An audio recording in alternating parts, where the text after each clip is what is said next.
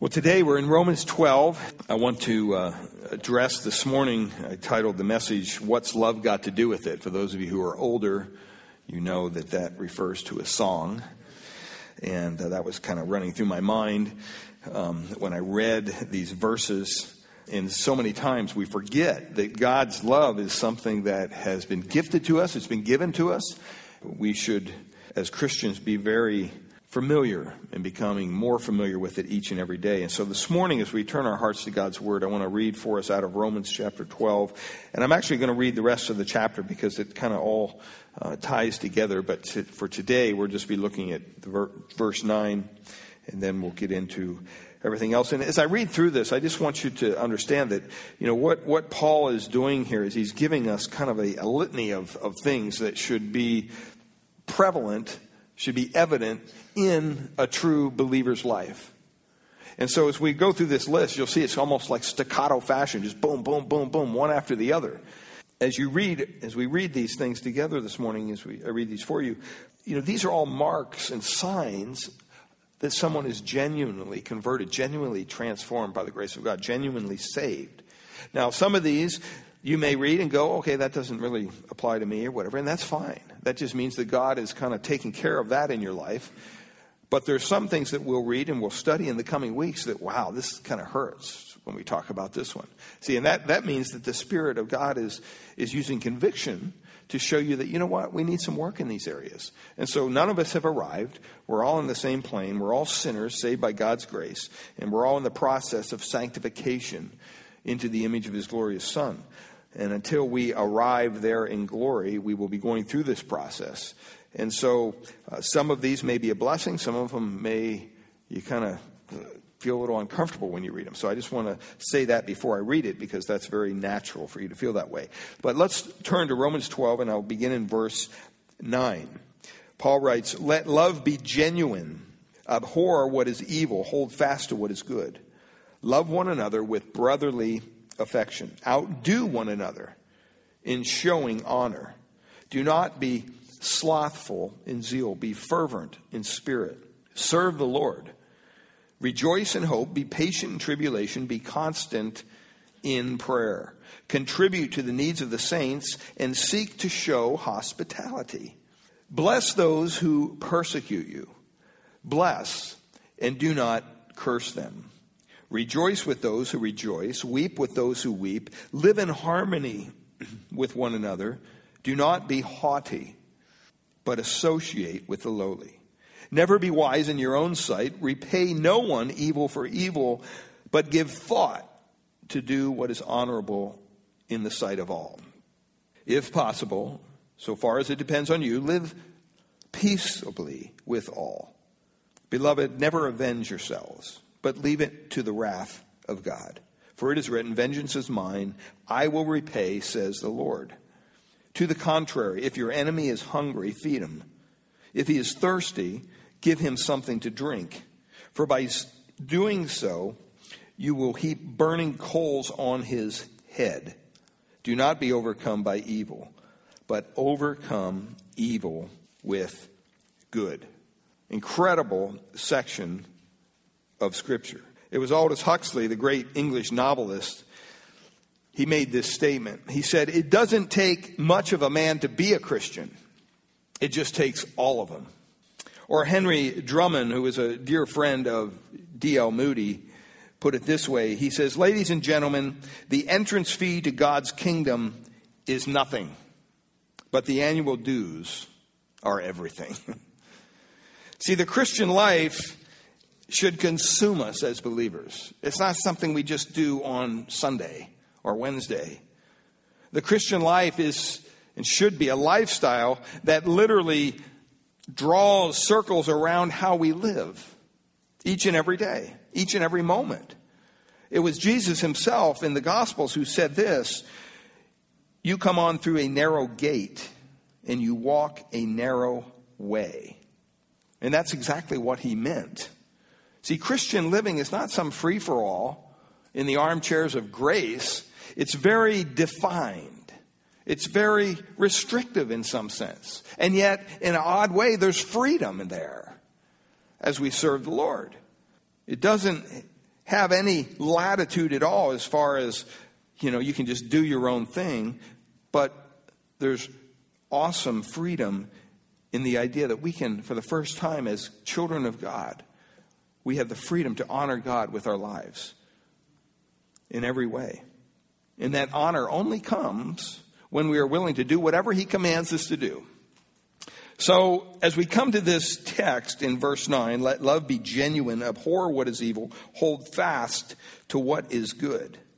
After the first couple verses here in Romans 12, basically it establishes this principle by which sound doctrine is applied to godly living. Paul has begun to write about the church. And we've been looking at this for a couple weeks. And he comes to this very essential part of Romans chapter 12.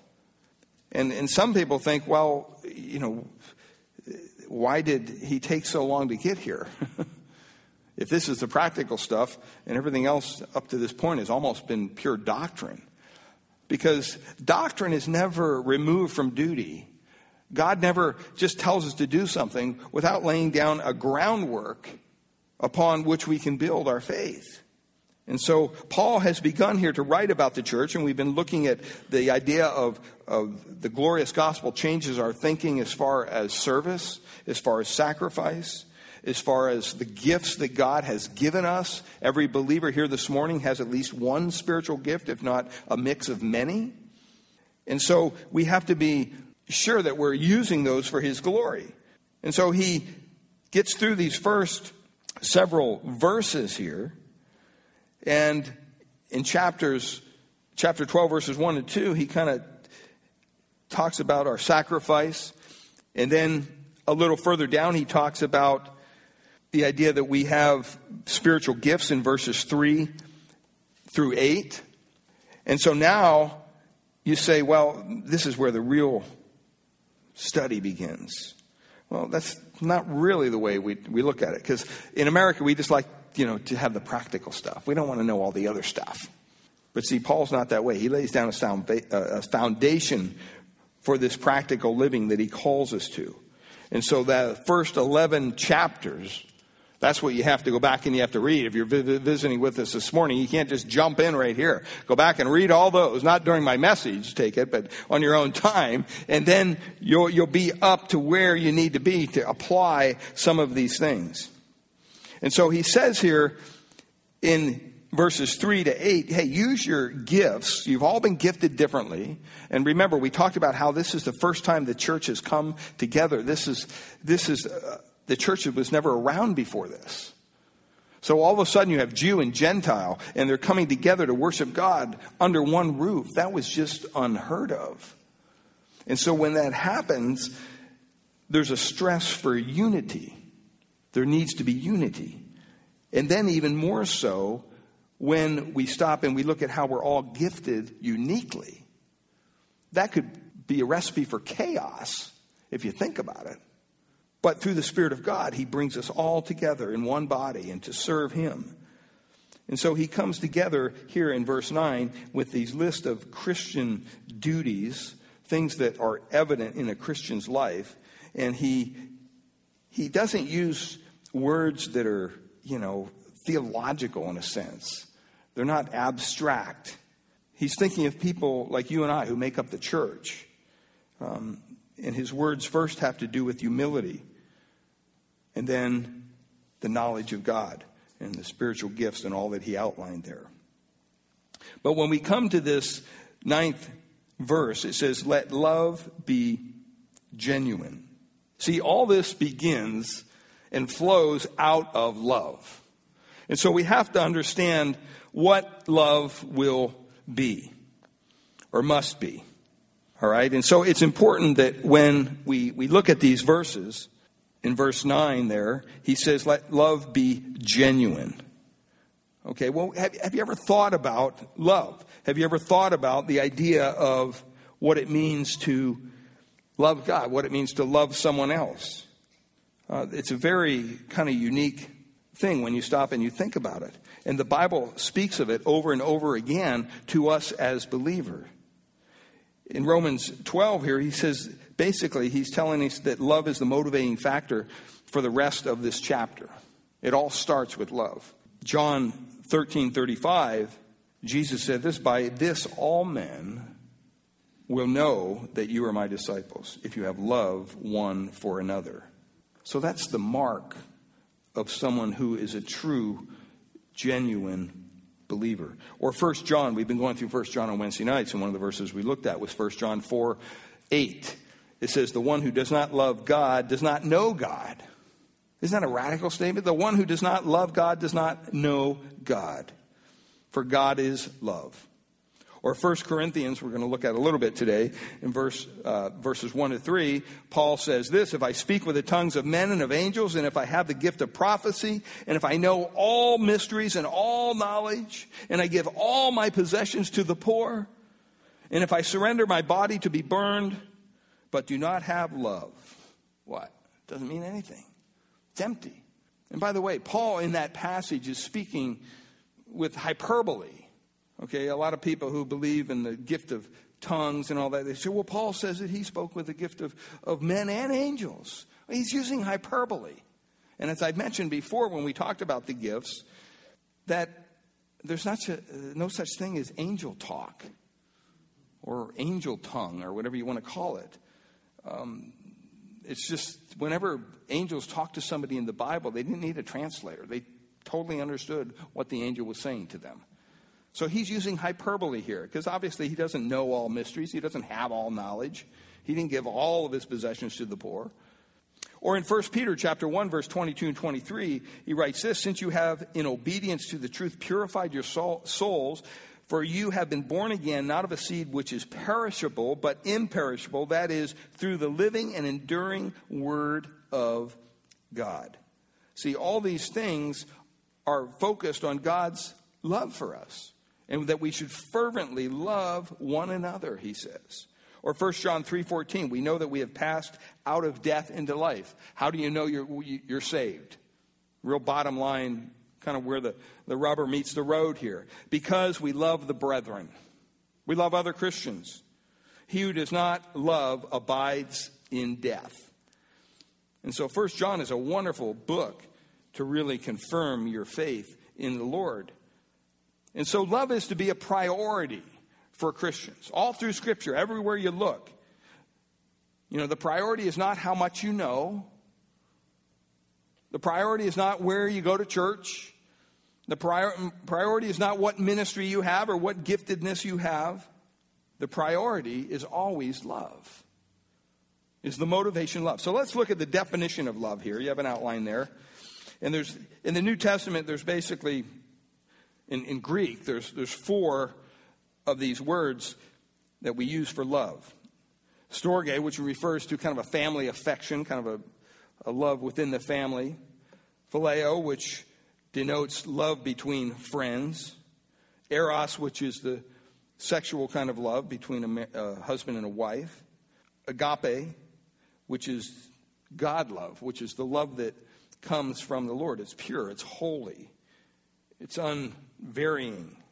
And it's that latter word, that latter definition that's used here in verse 9. This love is really, by definition, it's sincere. Because God can't be anything but sincere because he's holy. And if this love comes from him, it has to be the same. And so if we're new creatures in Christ, if Christ has saved us, if we're transformed, if we've been delivered from the kingdom of darkness into the kingdom of light, the Bible says that we are to love without hypocrisy. And since the very nature of this kind of love that has been placed within us by the Father is there, it should be flowing out in our lives. It should be something that just naturally flows out. You don't have to wake up in the morning and say, okay, I got to kind of talk myself into being loving today. The Bible doesn't, this kind of love doesn't come from us. It comes from God. And so the definition of love there in your outline is this unselfish, self-giving, willful devotion that centers on needs and welfare of the one loved and will pay whatever personal price is necessary to meet those needs and foster that welfare. When you stop and you think of that definition, most of us, all of us, would say we fall way short. See, that's why it's God that has to be the author of this kind of love. And so he says here, first, let love be genuine. And this leads us into the next point here, that the nature of love. Let's move to the next point. And so the nature of love, it's important because the world, when you talk about love, what do you think? Oh, love, you see little birds flying around the person's head, and lovey-dovey, a little warm feeling. Oh, I'm in love. I fell in love. And, that's not what we're talking about here. Okay, it's not this overly sentimental kind of love, because that's how the world looks at it. That's how the world defines it. It's not some mushy kind of love that just God is love. Let's just all hold hands and sing Kumbaya. Embraces everything, forgives everything, forgets everything, requires nothing. The Bible doesn't say that. You notice here, he doesn't even define love. He just mentions it. But he goes to what? The next verses that we're going to look at in the coming weeks are, okay, if you say you have love, well, here's how it functions. Here's what love really looks like. And so he passes immediately, not to how love feels or whatever, but how it functions. And it's the same way when we're going to look at 1 Corinthians 13. When you look at 1 Corinthians 13 this morning, it seems to be defining love. Love is this, love is that. But it only does so in the sense that it tells us what love does and what love does not do. And so here in Romans 12, Paul specifically says two things about love. First of all, he says, let love be genuine. Let love be genuine. One translation says it's sincere. And then secondly, he says love must be discriminating. But let's look at love be genuine first. I think it's the NIV that translates it, love must be sincere. And that's kind of an okay translation because it's same as genuine. And that word sincere, our English word, is actually based on two Latin words, sincera. And what that means is it means without wax. And so that back in this time, they held everything, whether it was water, big jugs of water, small things on the table, they were all in pots made of pottery. They didn't have stainless steel, so they used pottery. And so if you were a potter and you could make pots, you had a pretty good job. that was a pretty good thing to do because everybody needed that. It's kind of like if you were selling toilet paper. Everybody needs toilet paper. That's good business to be in, right? Just kind of think about that, So, that's the way it was. Everybody needed a pot. Everybody needed something to put their substance in when they were eating, when they were storing things or whatever. And so the people that made these pots, generally they were within the community, and you would go and you would buy a pot. And occasionally when they would make these pots, they would fire them, and occasionally they would crack. Well, a cracked pot's not worth anything, right? It's a crack pot. So, when you stop and you think about it, all right, you're going to get this pot home, and you're going to put water in it, and all of a sudden you're going to see water all over the floor, all over the table. That's not a good thing. And so what they would do, the dishonest potters, they would take these crack pots, and they would say, let's just put a little wax in there, in the crack, and we'll make it real nice and neat so nobody notices. And we'll sell them like it's a perfect pot. And over time, obviously, the wax wore down and you realized it wasn't. But they actually had an ability to go to these things. And when you would buy a pot, you'd hold this pot up to the sun. And if there was any wax in that pot, the sun would shine right through it. And you would say, hey, what are you trying to do here? What are you trying to pull off on me here? Give me a discount, maybe I'll buy it, but I'm not going to buy this. And so when you knew it was a quality pot, on the bottom of the pot, you'd look and it would have stamped sincera, without wax. And that was a way of kind of affirming that this pot was a genuinely 100% crack-free pot. And see here, what he's talking about, he's saying is this sincere person is the one who is not trying to hide his true nature. All right? if you're truly a Christian, you're going to see the love of God come out of your life. It's just going to be there. You don't even have to manufacture it. It's the Spirit of God producing that through you. And so you don't have to put on a show. So if I come to your house on Thursday, I'm going to see the same person that I see on Sunday. Or if I visit your office, I'm going to see the same person in your office as you work with your employers or your employees or whatever as I see on Sunday. But we all know in the church today, a lot of times that's just simply not the case. You know, we come to church, we put the little smile on. How are you doing? Oh, fine. Everything's fine. Everything's fine. When it's not. And see, there's a lack of, I would say, transparency today in the church. And because there's a lack of transparency, there's a lack of prayer. Because everybody thinks everything's okay. You know, I mean, when do you go to the Lord in prayer? Usually when you get that doctor report, it doesn't say what you want it to say. Or you look at your finances and things are upside down, or your kids are out of control, whatever. Well, then all of a sudden, you know, wow, I got to pray about this. And all of a sudden we're requesting prayer for things like that. But I would say that every day of the week, we should be willing to be sincere and be transparent.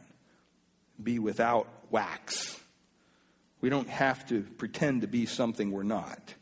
Well, this word he uses here in the original language doesn't mean without wax, but it means without a mask. It means without a mask. And the thing you have to understand is just like the illustration with the clay pots. Back in that time, they had drama going on. I mean, they were very well versed in drama. They had plays and all kinds of things. But it wasn't some fancy platform they did it on. It was just a clear platform usually. A lot of times they didn't even wear costumes. They would just get up and recite their lines, whatever the play was, and act out. But they would carry a mask.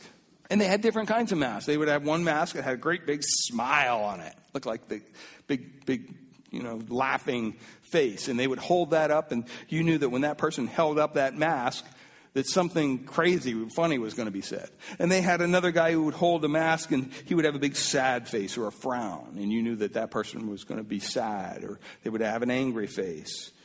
Or they would, have a face with, the eyebrows raised and everything. Boy, this person's really going to be really dramatic in what they say. And so what this word here is, it's saying don't have a mask. Don't be hypocritical. He says, let your love be genuine. That word genuine means without a mask. Be sincere. John Calvin said this about this in Romans 12. He says, it is difficult to express how ingenious almost all men are in counterfeiting a love which they do not really possess. They deceive not only others, but also themselves, while they persuade themselves that they have a true love for those whom they not only treat with neglect, but also, in fact, reject. Have you ever said this? I've said this. To my shame. You just got to love them in the Lord. Just got to love that brother or sister in the Lord. What's that mean? I don't like that brother or sister, but somehow God commands me to love them, so whatever. God can do it, but I don't. I can't. That's not a good way to put it. Our love for each other should be sincere. And we have to look at this command that we're commanded to love, and this love is from God. But you know what? It's shown through fallen creatures like you and I. It's shown through the death of God's Son, the Lord Jesus Christ. It's shown through the Holy Spirit that indwells the believers. I mean, that's why God left us here. I mean, if there was no purpose in us being here, God would just, the moment you got saved, you're out of here. I mean, I vote for that. That would be wonderful. But that's not what God's plan is. He says, no, I'm going to leave you down here on this sin-stained, sin-filled earth to be a representative of my Son and to reveal the love of God to others each and every day. The way you treat them, the way you act, the way you work. And so love is to be genuine. Secondly, love is to be discriminating. You say, what? Love is to be discriminating. See, this goes against everything the world teaches us, but this is what Paul is saying. Look at what he says there in verse 9. He says, let love be genuine. And then he says, abhor, the ESV says. Some translations say hate. That's what the word means. Hate what is evil.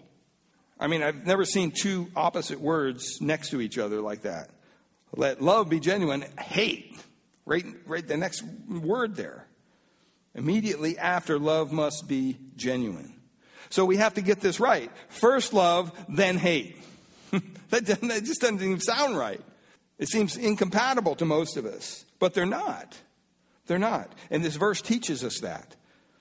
God's ways are not our ways, right? And so we have to look at what God's ways are here. Love must be discriminating. Real love does not love everything. And he doesn't love everything the same. I mean, think if, just in a marriage, think if your love for your spouse was the same as your love for your neighbor. You say, wait a minute, something wrong there, right? That's just not right.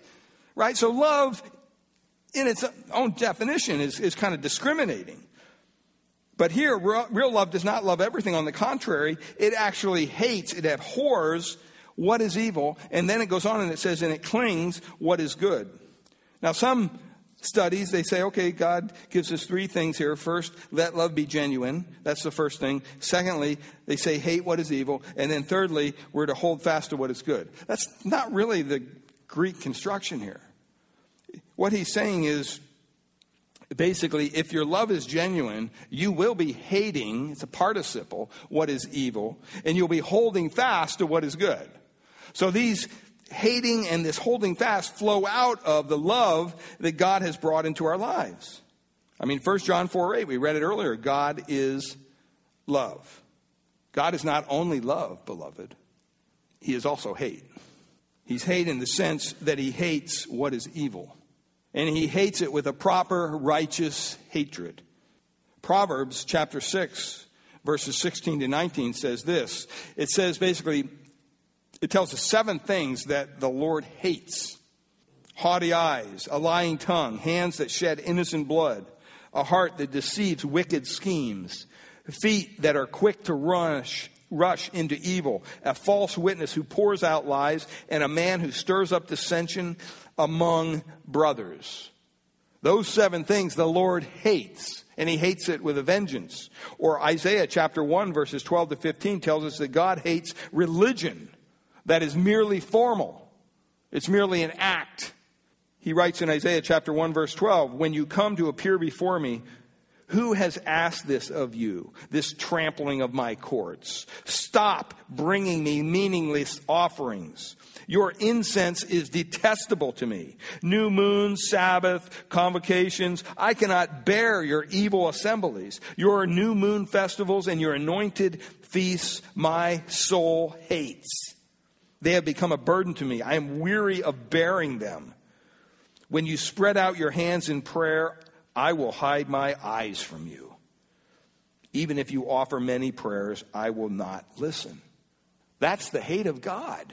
Or Amos chapter 5, verse 21, God says, I despise your religious festivals and feasts. I cannot stand your assemblies. I mean, the reason that he hates all that is because their observances were purely hypocritical. And love is not hypocritical. That's Paul's point. So if we love as God loves, and if we must, if we're truly believers, if we're truly Christians, then there will be things for us to hate as well. But see, the opposite of that is that we will love the humble, and we'll be the ones who are working for peace. Why? Because we want to honor God. To reach out and love and yet hate what they do, but say, you know what? You need to turn from your ways and pray that God would reach their lost souls. But we'll hate lying, especially those who are in important positions, whether it's in your job, your company, political figures. They don't just get a pass. We'll hate what their lies do to others, yet we'll love the truth. And so this idea of discriminating, you have to stop and you have to say, God does hate, but he also loves. And that hatred that he does have for these things is a pure hatred. It's a righteous hatred. So love hates evil, but it also, secondly, it says here, it holds fast or it clings to what is good. So as believers, we have a responsibility to hate what is wrong in the world, and then we also have a responsibility to cling to what is good. And it has the idea of epoxy. It's like you're stuck. Have you ever worked with epoxy or even, what's that glue called? The super glue kind of stuff, I remember as a kid, we used to take super glue and we'd be building something. And then, oh, man, my fingers are stuck together. Oh, no, just a mess. That's the idea here. And it's just going to come naturally out of this love that God has placed in us. We don't have to get up in the morning and say, oh, man, I just want to really hold on to what is good. No, it just naturally occurs in our life as believers. And so this is all coming out of this love that comes from God. And so to understand that love better, I want you to turn over to 1 Corinthians chapter 13. 1 Corinthians chapter 13. And we'll just close our time with this. 1 Corinthians chapter 13. And this speaks of the prominence or the preeminence of love. Why does love have to be this foundation that everything else builds upon? Let me read 1 Corinthians chapter 13. We're probably very familiar with it, but it's important to lay it as a foundation. Paul writes in verse 1, if I speak in the tongues of men and of angels, but have not love, I am a noisy gong or a clanging cymbal.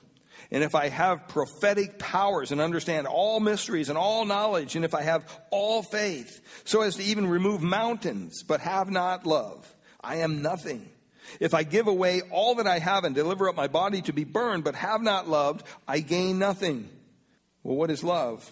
Love is patient. Love is kind. And then he goes into what love does not do. Love does not envy or boast, is not arrogant or rude. It does not insist on its own way. It is not irritable or resentful. It does not rejoice at wrongdoing, but rejoices with the truth. Love bears all things, believes all things, hopes all things, endures all things. Love never fails. Or love never ends, As far as prophecies, they will fail. They will pass away. As far as tongues, they will cease. As far as knowledge, it will pass away. For we know in part and we prophesy in part, but when the perfect comes, the partial will pass away. When I was a child, I spoke as a child. I thought like a child. I reasoned like a child. When I became a man, I gave up my childish ways. For now we see in a mirror dimly, but then face to face. Now I know in part, but then I shall know fully, even as I have been fully known. So now faith, hope, and love abide, these three, but the greatest of these is what? Is love. See, Paul is laying down a foundation for us because he wants us to understand that, if we're going to be able to do what we're called to do in the Christian love or the Christian life, the first thing we have to be able to do, first and foremost, is understand and possess the love of God. And if you don't possess that, everything else is a sham. Everything else he goes on and he talks about in Romans 12 that he calls the body of Christ to do, how we're to treat others and think and all these things we're going to study in the coming weeks. If we don't have the love of God first and foremost, if we don't have that relationship with Christ, it doesn't mean anything. And so first he tells us here how important love is. There's if you break this chapter down in 1 Corinthians 13, he tells us how important it is in the first paragraph there. The third paragraph says that love will endure even when everything else kind of prophecies, tongues, and all that stuff will be ceased. And then the last paragraph there, it says love is more important than these enduring things such as even faith and hope. Well, he gives several statements here, and I just want to read them and kind of just share a little bit about each one, and then we'll close up. First of all, he says love is patient. He says love is patient. And this is the normal attitude of love. This isn't something, once again, that you have to drum up on your own. And why do we need this? We need this because people are difficult. Some people can be exasperating. Love understands all these things, and so it waits patiently. It knows that God is patient with us. Amen? So we should be called to be patient with others. So love is patient. Secondly, love is kind. The world is filled with hurting people. I mean, hurting people every day. And love knows this, and so we try to find a way to help, to serve, to encourage, whatever might be. Be quick to speak an encouraging word. Don't be discouraging. Thirdly, love does not envy. See, the first two here, descriptions of love, has been positive. But here, he gives 8 negative statements about love, saying what love does not do. Love is not envious. It's not jealous. We're glad, we're happy for people who win honors and achieve fame and strike it rich or whatever. And, we thank the Lord for blessing them. We know that God's love has allowed us to be content with life. But we can only have that if we have this love of God. Fourthly, love does not boast. The world is full of people who boast all the time. We're always trying to call attention to ourselves or who we are or people we know, how much we've achieved. And he's saying sincere love does not do this, because love doesn't think more highly of it. You don't think more highly of yourself than you ought to think. A wise man once said this: there is no limit to what a man can achieve if he's not worried about who gets the credit. That's so true. It comes out of true love. Love is not proud, he says. That's the opposite of humility. So love is something that's humble. Love doesn't have inflated ideas of itself. It's gracious. Love is not rude. That's the opposite of rudeness is courtesy. The opposite of rudeness is courtesy. So love has good manners. It thinks of others. Sometimes it holds its tongue instead of just blurting out whatever's in your mind. You wait for others to speak. You're courteous. You don't dominate the conversation. Love is not self-seeking, he says. The world asks the question continuously, what's in it for me? I've even shared Christ with people, and they say, well, what's in this for me? It's like, the whole modern day church evangelism thing is built on that, right? God has a wonderful plan for your life. So you got to stop and you got to say, well, wait a minute. Philippians chapter 2, verse 7 and 8, Paul said that he made himself nothing, taking on the very nature of a servant. He humbled himself and became obedient to death, that Christ did, even death on the cross. Speaking of Christ. So he wasn't here to seek his own way. He was here to fulfill the Father's purpose for him. Eighth thing there, love is not easily angered. When you stop and you look at all the anger in our world today, why is it there? It's because there's a lack of love. You show me a young person who's angry, I'll show you someone who's lacking in love in their life somewhere along the line. The conduit of love has been clogged up. They don't have a proper understanding of love. It says love is not easily angered. Love keeps no record of wrongs. This is very practical for us. We all at times have a knack of bringing up mistakes that people have made in the past. Sometimes decades afterwards. Oh, you remember that time when you said this? Or you said... Well, you know what? The Bible says that love forgets these wrongs. You don't have a book of statistics, how many times this person did this to you. It's not resentful. It's not vindictive. And you know what? God will help you in this area. If you have a problem, there's a lot of Christians that have a problem with this. As a matter of fact, I hear a lot of Christians say, I'll forgive you, but I'll never forget. Well, wait a minute. That's not this kind of love. Now, I'm not saying we just, if you walk up to somebody and they bop you in the nose, you don't walk up to them again and, hey, bop me again. I don't care. We're not going to be silly about this. But at the same time, the Bible says that we shouldn't keep a record of wrongs. Love does not delight in evil. Sometimes I'm amazed at what even Christians find entertaining. Pure evil. Love rejoices with the truth. And this is kind of the other half of the positive thing. It says, love rejoices with the truth. Love loves the truth. Above all, we love the truth of the Bible. That's why we teach from it. That's why we read it. That's why we study it. That's why we want to understand it more. That's why we share it with people, because we know that it is the truth. It says here that love always protects. It always protects. Matthew 19, verse 14 makes an important point about children. Love protects children because it knows that the kingdom of heaven belongs to such as these. We take our children's ministry very seriously here. Whether it's in the nursery, whether it's downstairs, we want to protect these young lives. Love always trusts. This is a good one. It means it's not suspicious. There's a lot of suspicious Christians running around. They're trying to see under the surface of everything. What's your real purpose? Why are you asking me this question? Why are you doing this? Why? Now love isn't stupid or gullible either, but it always thinks of the best. Just try to think of the best in somebody. Don't constantly question somebody's motive, because that's the quality that brings out the best in other people. Love always hopes. It's the last thing here this morning. Love always hopes. Love does not stop loving because it is not loved in return. That's the kind of love that God has for us, right? I mean, there are times that we probably all do not show God the proper amount of love and respect. And He's our Savior. He's the one who provided this way of salvation for us. There's probably days we don't do that. But you know what? He doesn't sit up in heaven and go, okay, well, have it your way then. I'm just not going to love you. He doesn't play those kind of games.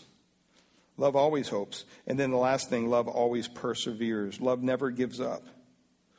See, this kind of love, beloved, is unconquerable. It's just will always win in the end.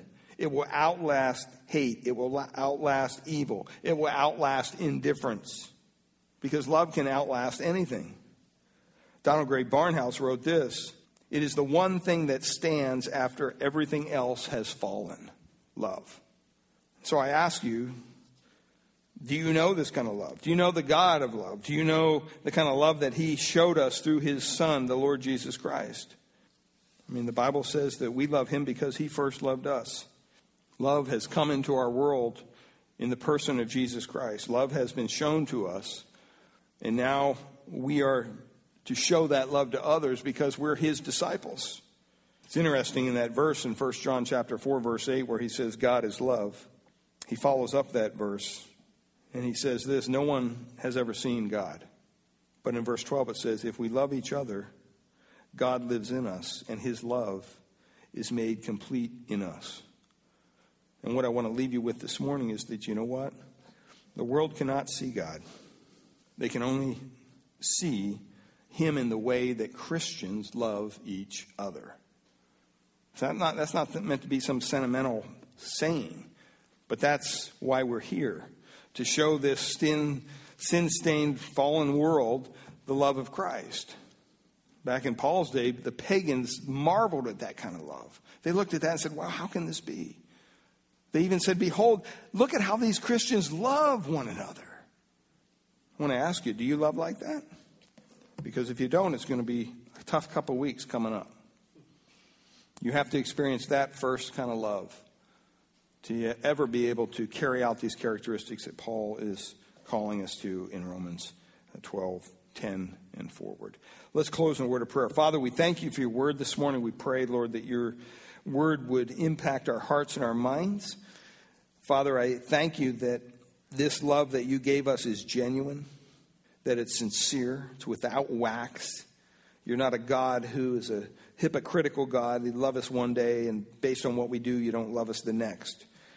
No, Your love is lasting. It will persevere to the end. It will stand above all else. And Father, we thank You with grateful hearts that You've allowed us to experience this love through Your Son, the Lord Jesus Christ. And Lord, we pray even now that as You work in the hearts and minds of the people gathered here this morning, that You would do that work, whatever You desire it to be, through the power of Your word, through the power of Your Spirit, that You would convict, that You would encourage, that You would even cause repentance if need be, to fall upon the hearts here this morning. And Father, we thank You for this building. Thank You that we can gather here on a weekly basis. And Lord, we just thank You for Your constant provision for Your people in every way. And Father, help us to have in mind this love when we walk out these doors today, that there's people out there who are not just filled with hate, but they've never seen or heard the love, experienced the love of God. And we may be the first opportunity for them to do so. And so we pray that You would lead us and guide us through the power of Your Spirit, that we would not be shy in our presentation of the truth to people, but Lord, that we would be ever diligent to uphold Your word and be faithful to what You've called us to do. Lord, if there's any here this morning who's yet to put their faith, their trust in You for their salvation, I pray that they would cry out to You, Lord, be merciful to me, a sinner. That's a biblical prayer. Lord, be merciful to me, a sinner. Save me. And that's prayed from a sincere heart from a heart that needs to be saved, a heart that recognizes their own sinfulness before a holy God. And the remedy for that is Jesus Christ, the Son of God, and his provision on the cross. You will be saved. You'll be transformed. You'll be made a new person. Old things will pass away. All things will become new. And for the first time, you will experience the kind of love we're talking about here today. We thank you and we praise you. Pray for our fellowship time over in the fellowship hall afterwards, the meal that we'll have together. Just pray you bless the food, bless those who made it. We thank you and we praise you in Jesus' name. Amen.